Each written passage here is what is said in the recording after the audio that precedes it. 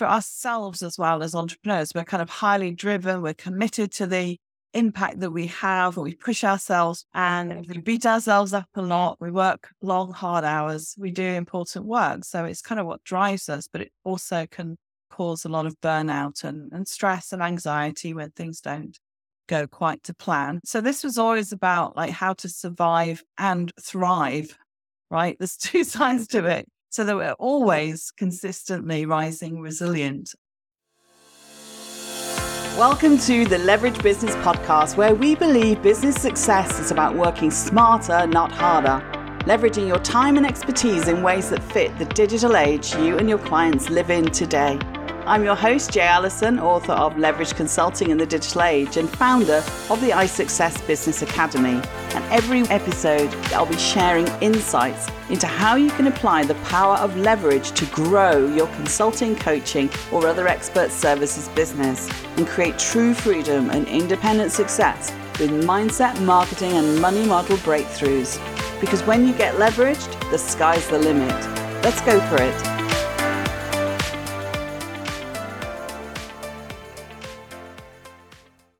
Join us as we dive into the inspiring narrative of Linda Lalicata, a vibrant figure dedicated to guiding women on their journeys to professional and personal fulfillment.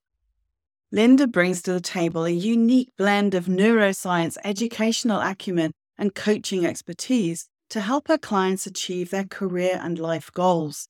A staunch advocate for nurturing self-belief, self-confidence, and self-esteem, she's transformed her own experiences into a catalyst for change. As a teacher at Bronx Community College, New York, she goes beyond academic issues, addressing the deeper struggles that hinder student success, proving her commitment to holistic development. From battling the shadows of self-doubt and her own family turmoil, Linda has emerged as a beacon of personal growth. Her life a testament to the transformative impact of resilience and education. She doesn't just coach, she awakens her clients to their innate strengths and values, equipping them to navigate life's hurdles with openness, grace, and determination. In our interview for this Rising Resilience series, we explore the essence of resilience through Linda's lens, what it signifies to her, and the lives she touches. This episode is an invitation to those yearning to unlock their potential, to feel empowered, and to celebrate their innate talents, propelling them towards greater success. And so my feeling was I've got a lovely group of women who are entrepreneurs who coach with me, and I invited you all to, share your thoughts and insights and experiences personally, and also how you help your clients with that. And so today, I have the wonderful Linda Lalicata. It's great to have you on the Leverage Business Podcast. Oh, thank you so much, Jay. It's such a pleasure to be here, and I appreciate that you asked me. It was an honor. Oh, thank you. So I had this idea that lots of the time when I'm supporting people in coaching, that the thing that comes up the most is, the need for resilience, because there's highs, there's lows, there's an awful lot of things that hit us. And I know that you do so much to do with resilience in your business and you help other people. The provisional title, as you know, is Tackling Challenges and Changes in Your Life and Business with Confidence, Compassion and Courage. And I'm sure you can add some more C's to that somewhere. And we've talked about this because that's one of the angles for how you help people kind of pick themselves up in the face of adversity and all sorts of things. But let's just start. What part of the theme of what we're covering in this series really speaks to you most, and why? That's such a loaded question, and there's so many ways I could answer it. So I'm going to give you as succinct of an answer as I can. Through my whole life, I've had a lot of ups and downs, and I don't know when I realized I was a resilient person, but when I recognized it, I said, oh my goodness, I can't believe I've gone through all these experiences and come out relatively unscathed. And I really know a lot of women that are not as fortunate, that they're having similar situations that I experienced, but they're not coming out on top. they're not thriving. They're not even surviving. They're getting themselves into very, very bad places. So for me, resilience means not that you have a perfect life. It can be very imperfect, filled with challenges. But instead of catastrophizing, you see each difficulty almost like a challenge, and you look at it squarely and come up with mature solutions rather than freaking out, which had happened to me. And from that major freak out that's probably when I found my resilience, that I did have such a bad situation. I came out of it. So that's what it means to me. It means to be able to overcome any difficulty with grace and grit. Grace and grit. I love that. We talked in the title about confidence, compassion, and courage, and you've given me another kind of way into that. So that's wonderful. I mean, for context, tell us a little bit about the work that you do and who you help, how you help them. Well, my journey many, many moons ago started basically with having no direction. So when I first got out of high school, I didn't know what I wanted to do. I had some ideas and they didn't work out. So my mother was a very pragmatic woman. She goes, you got to earn money. That's it. Become a secretary. You'll always have a job. So that's what I did. I went and became an administrative assistant, started out slow, was really a receptionist assistant. And then I moved on to administrative and did that for a number of years with different companies. And yes, I earned money. And yes, I did have good benefits. And that was great. But I wasn't going anywhere. I wasn't finding any fulfillment. I was complacent. The paycheck and the benefits made me that way. And I always I hate to say it, thought of myself as a dumb blonde and never thought I could do anything else until I one day realized that some of my bosses, some of the things they would say, it's like, oh my God, this guy makes, what is my salary? I'm so much smarter than they are. And what's going on in my head? And, just you sometimes have to have things happen to get to your point. So I decided through my many experiences, I realized I wanted to help women that are life the way I was back then. Just earning a paycheck, but knowing they could do so much more and more than just survive, more than just, getting to the end of the day, to be who they want to be and to basically come home and feel satisfied. And if they love to be an assistant, that's wonderful. It can be an excellent job. And some bosses really elevate their assistants to give them many, many jobs. But if they're not moving in that direction, then they're just being complacent.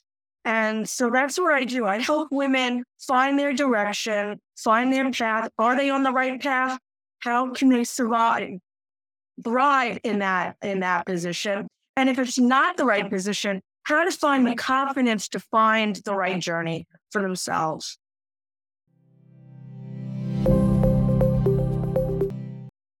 So how do you start getting into that when you're working with a client? I mean, you can understand the context, what they're coming in with. Where do you start in terms of like helping somebody see that bigger picture for themselves, to work through the emotions, the tensions, the feelings that they have right now, to start on that journey towards a different, either a different mindset or a different career even? How do you start with somebody? Yes, that's an excellent question, because my clients, it's not a cookie cutter. They don't all come in the exact same way. Some people know what they want to do. They just need a little help with direction. And then some of them don't know anything. They're just like, I'm miserable and I don't know what to do with my life.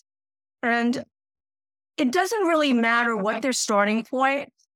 The most important thing is that we have to, for anyone, know our strengths, know our values, because otherwise you're just going to go down a path that's not going to lead anywhere, because you're not going to be happy. You're not going to stick to it. You're going to be going off on these tangents, and there's never going to be an end goal. So the first thing I always like to do with a client is have them uncover their strengths. And through positive psychology, there's so many ways of doing it. And one of the best comes from Martin Seligman. It's a bit lengthy, but it's such a telling test where you can uncover your top strengths. And we all think that we know ourselves so well. And the reality is a lot of times we don't. So when my clients do a strength test, they'll be like, wow, I never thought of that as being my strength. I always thought this would be it. And I said, well, that could be one of the reasons why things are not quite going the way you want them to, because you're leaning on something that maybe isn't a strength. But these core strengths and your core values can help you uncover what you want out of life. I had a client, this was one of my first clients. She used to be a lawyer, and her mother wanted her to be a lawyer. She thought it would be a great career. She was very good at it. And she said, I hated it. I hated every minute of it. And when I got to know her, she was the most placid, calm person. And of course she hated it. She didn't like conflict. She liked peace. She liked to, be one with the world. And she was into yoga and meditation. And that's why she was unhappy. And she was a young woman. She went through all the schooling and she left. And in the prime of her life, just walked away and became a coach herself. It's important to know your strengths. And that's the starting point. Once we have that, we can uncover what is it that makes you happy? What is it that would make you feel fulfilled? And can we make that a career path for you? And it really opens up a lot of people's eyes. That's how I went into academia. After all the years I was an administrative assistant, I changed my life completely. And I had to ask myself, what made you happy? And I realized what made me happy was being close to nature. And I said, well, how do you make that into a career? And I said, I'll go into horticulture. And I ended up not going into horticulture, but it was a starting point. It got me from there to where I am now. So I got talked out of going for a horticulture degree, and it was explained to me, if you get your doctorate in biology, you can still do horticulture, but you have something that could open a lot of doors. But I never, ever would have gone that way if I didn't have a starting point.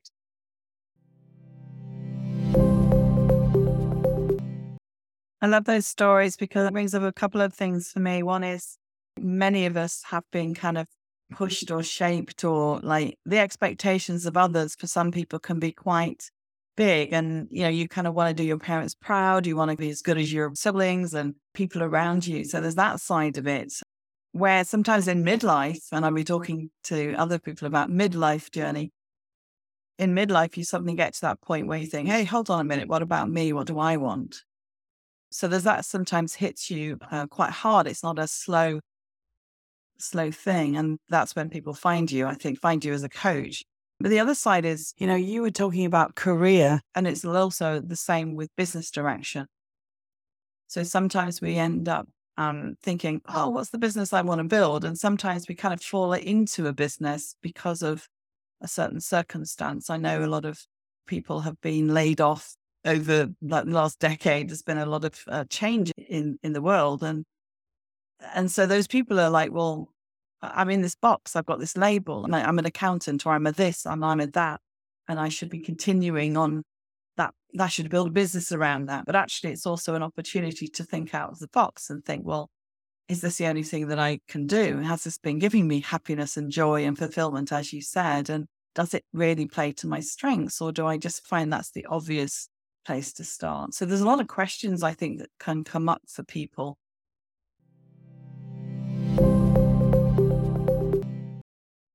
So that's that side of resilience in terms of your circumstances change. Like, how do you change with it, and how do you use it as opportunity? There's also the sense that even if we're in the business that we want to be in, or in the career we want to be in, that it can get stressful. There's anxieties, there's workplace conflicts, as you mentioned earlier. There's all sorts of kind of things that show up for us that, try as we might with all our wonderful techniques of positive psychology, they bring us down.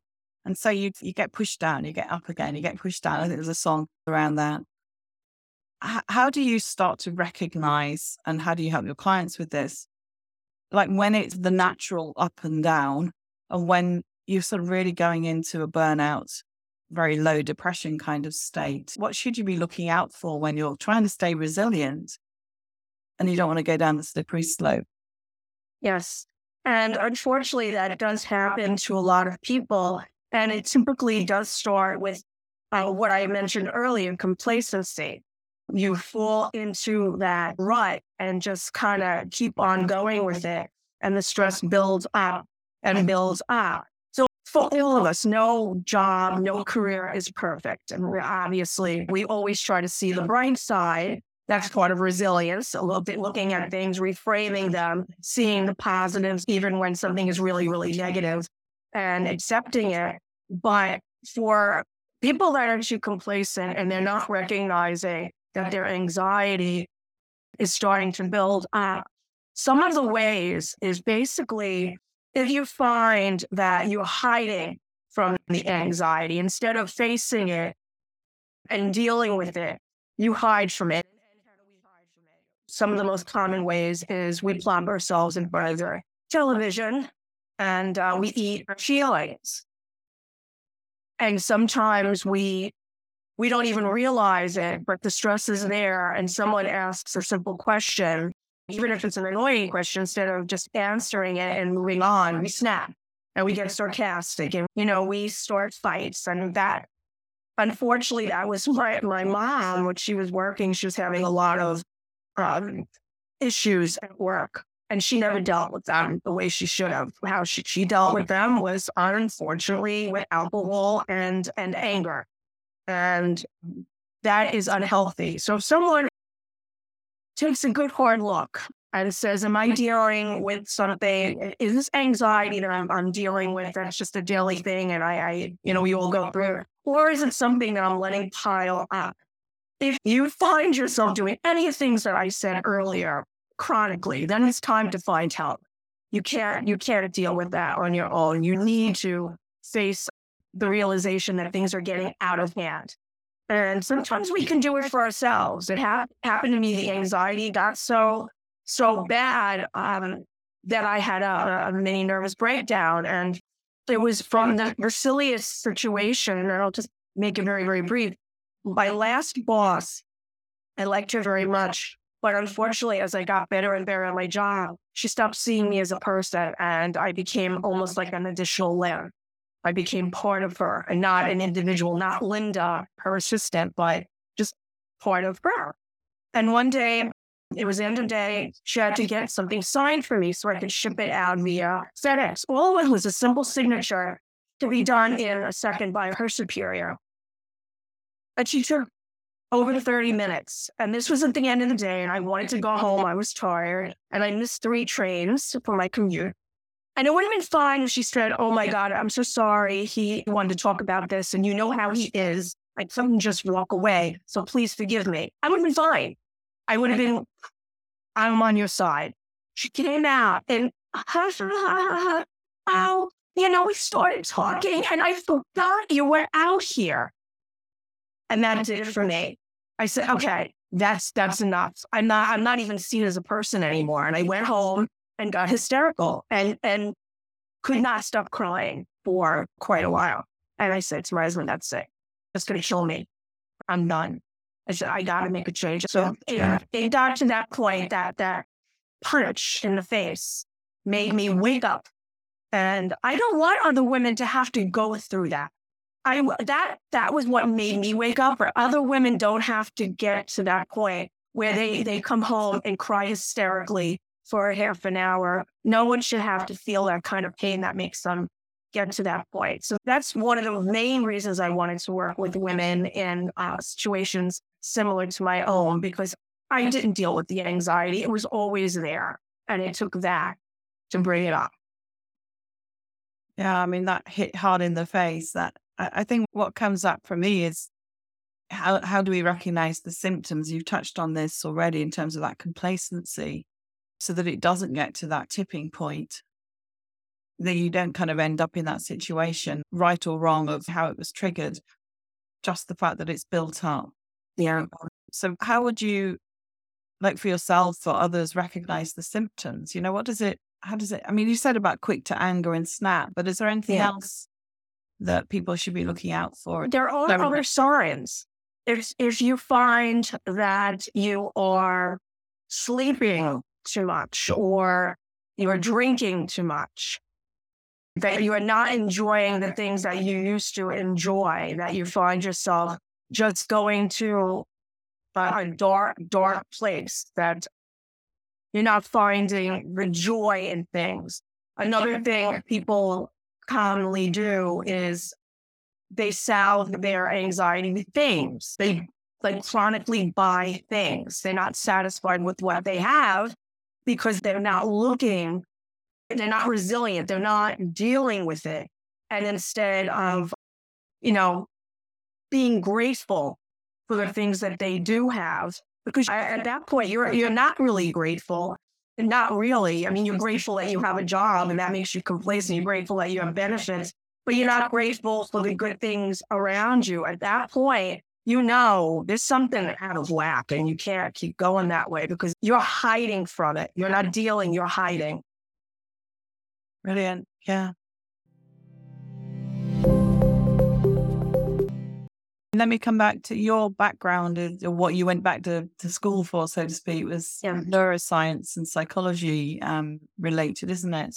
It's funny, Jay, because my life really is quite convoluted. I went back to school for my bachelor's originally in biology, and I worked with a marine biologist. So my focus was on, believe it or not, fish, not people, not mammals.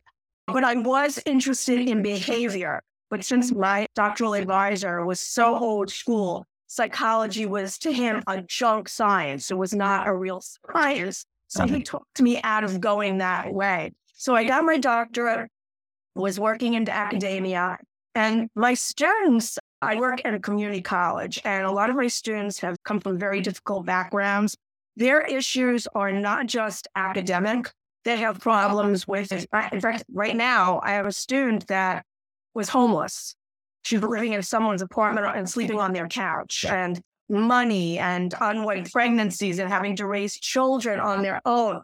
And I said, I'm not equipped to handle this. And I was always interested in psychology and behavior. So I went back to school a couple of years ago, right around when the pandemic was starting, and I earned my degree in psychology. And it was one of the best things I ever did. And I wish I had done that originally. Yeah. It's okay. We end up where we're supposed to end up. And I learned a lot of valuable lessons on the way. So that's how I got my degree in psychology. And then I decided I wanted to do more with it, but I didn't want to be a therapist. So I became a certified life coach, which was not therapy, but close enough. Well, actually, that's where I was going with asking you about that, because when you said about, at some point, you've got to find help. It struck me that there's a sort of there's probably more, but there's typically 3 paths. There's a sort of self-care, take care of yourself more, put your own mask on first, and the things that we often do. But then there's the therapy route, and then there's the coaching route. Right. Walk me through how somebody would decide what sort of help is best for them from your experience. Self-help is out there. There are so many books on the market. Unfortunately, it's human nature that we don't follow through when we do things on our own. Not everyone, but for a lot of people. I've met potential clients that have bought self-help things that sit on a shelf and collect dust. They don't know how to hold themselves accountable. So if someone is in that category that they want to help themselves, but they can't. They can't stick to a routine. They look something up, they read a book, and it's like, okay, I read this book, great. That's when you take the next step. My advice would be to find yourself a certified life coach, someone that has experience. Doesn't necessarily have to be someone that has a psychology degree. There's plenty of very, very good coaches that have good backgrounds, but it's someone that can help you uncover where you are. Now, Any good coach would recognize that someone needed more help. We do not diagnose. We can give advice in certain cases. We help the client go on their own journey and we help guide them.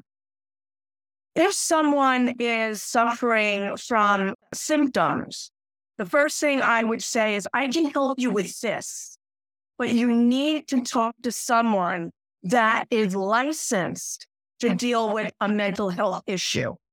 And it becomes very, very clear when you're talking to someone if they are just having a lot of problems maneuvering through life because there's just an overwhelming amount of, anxiety and work difficulties. And they're just like, I can't stand my boss. I don't want to come home and yell at my husband. I don't want to make my children miserable. That's the person we can help. We can help them build resilience, learn how to reframe, not take everything so personally, and deal with bad situations in a mature way. But if they're saying, I can't sleep, I find I'm drinking too much, I can't cope. I can't even get myself out the door in the morning because I keep going back to look for my keys. That's someone that's dealing with something veering on what would be a mental health issue. Probably something that they could deal with a little bit of therapy. That would not be something I would deal with. I would tell them you need to get help with that situation. That's a really helpful division of like where it crosses a line. What I really liked from what you said was help them build resilience, learn how to reframe, because that's often, the story we're telling ourselves, Brené Brown style, and finding different ways to deal with the situation, not falling into our usual traps and habits, etc. Yes. How long in your experience of supporting people with this, and I can give my answer as well, how long does it take to kind of change those like baked in habits where we're trying to be ourselves at the same time we're trying to regulate our emotions? How long does it take before that becomes a habit, a normal way that you deal with things? I wish there was a very definitive answer to that question, but it is based on the individual and how dedicated they are to making a change. If someone truly wants to change, that transition would be relatively quick. If they stuck to what is it that they say? A habit is formed and broken. I think it's like 23 days. That can be true if someone is truly dedicated and they do something continuously. But I would say for most people, it would take at least 3 months to make that transition to where now they are dealing with things I know I keep using that word mature, but when you think about it, when we overreact to things, it is sort of like being a child that doesn't get their way. And we revert back to that, even as adults. So I would say 3 months for someone that is dedicated, but someone that keeps slipping back and slipping back, that might take a little bit longer. But as long as someone has the drive and the willingness to put in the work, they will get to a good place in their life within about 3 months. I don't see it happening much sooner than that. I think in business as well, it's a lot to do with how the environment is showing up as well as how we're showing up. It's kind of like managing yourself within time, within all the other stuff that's come on, and having boundaries. And I've talked a lot about that on the podcast over the years. So, thank you so much for this, the short, sharp shot in the arm in terms of rising resilient. I'm really glad that you're able to join us today. Thank you. And thank you for giving me the opportunity to express my thoughts and opinions. Yeah, well done. Thanks. Hey, thank you, Jay. For those moved by Linda's story and eager to harness their inner confidence, the pathway to empowerment awaits. Visit our episode show notes page to connect with Linda, and all the links are on there. And don't miss the opportunity to sign up also for her complimentary self-confidence course, which is awesome. Thank you for listening to the Leverage Business Podcast. Want to create leverage in your business? Did this episode provide some insights and ideas to be thinking through? If so, subscribe so you get alerts when the next one's released. If you want to learn more or would like help and support with building a leveraged business that achieves true freedom for you, then head over to jallison.com/podcast to find all the resources and links that go with this show on my website and to join our iSuccess community. And if you're enjoying our content, it would be great if you could pop into Apple Podcasts or the app you listen from and leave me a rating and review. Everyone makes a difference to improving our rankings. So thank you if you've done that already. I appreciate you. So hey, that's it. Thank you for listening. I hope you've loved this episode and have some great takeaways to be thinking through. I wish you a pleasant, productive and profitable week, and I'll see you again next time for another episode of the Leverage Business Podcast.